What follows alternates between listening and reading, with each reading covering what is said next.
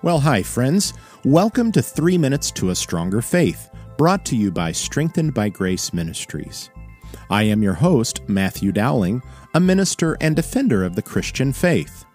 This week's question is, why does Romans 1 say we are without excuse?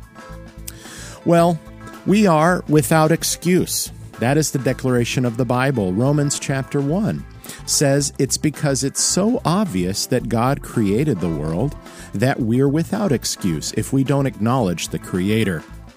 What I want to do today is look at 3 animals which are a clear handiwork of God and which leave us without excuse. We know God exists.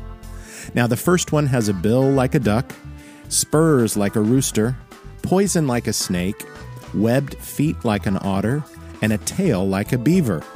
This creature is from down under, and perhaps you've guessed it already, it is the platypus. Its bill features electroreceptors that pinpoint organisms among pebbles at a river's bottom where the platypus feeds.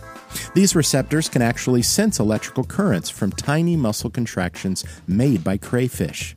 You see, the platypus, it didn't evolve. It was designed by our Creator. Or consider next the humble honeybee. Next time you see a honeybee, think of this.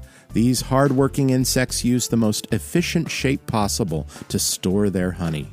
They know how to keep their hive at just the right temperature, and they have leg hairs with the perfect electrostatic charge to transfer pollen.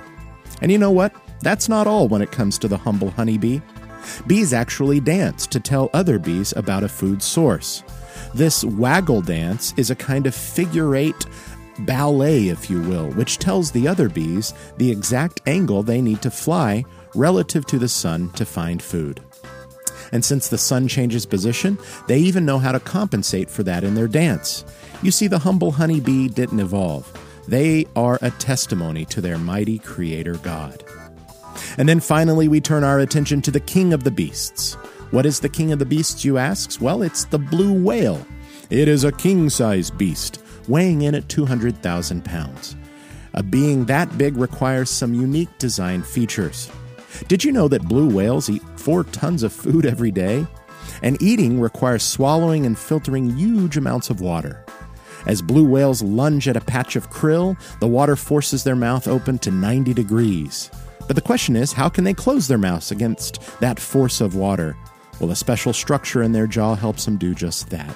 They were designed to. Well, thank you for joining me for 3 Minutes to a Stronger Faith, brought to you by Strengthened by Grace Ministries.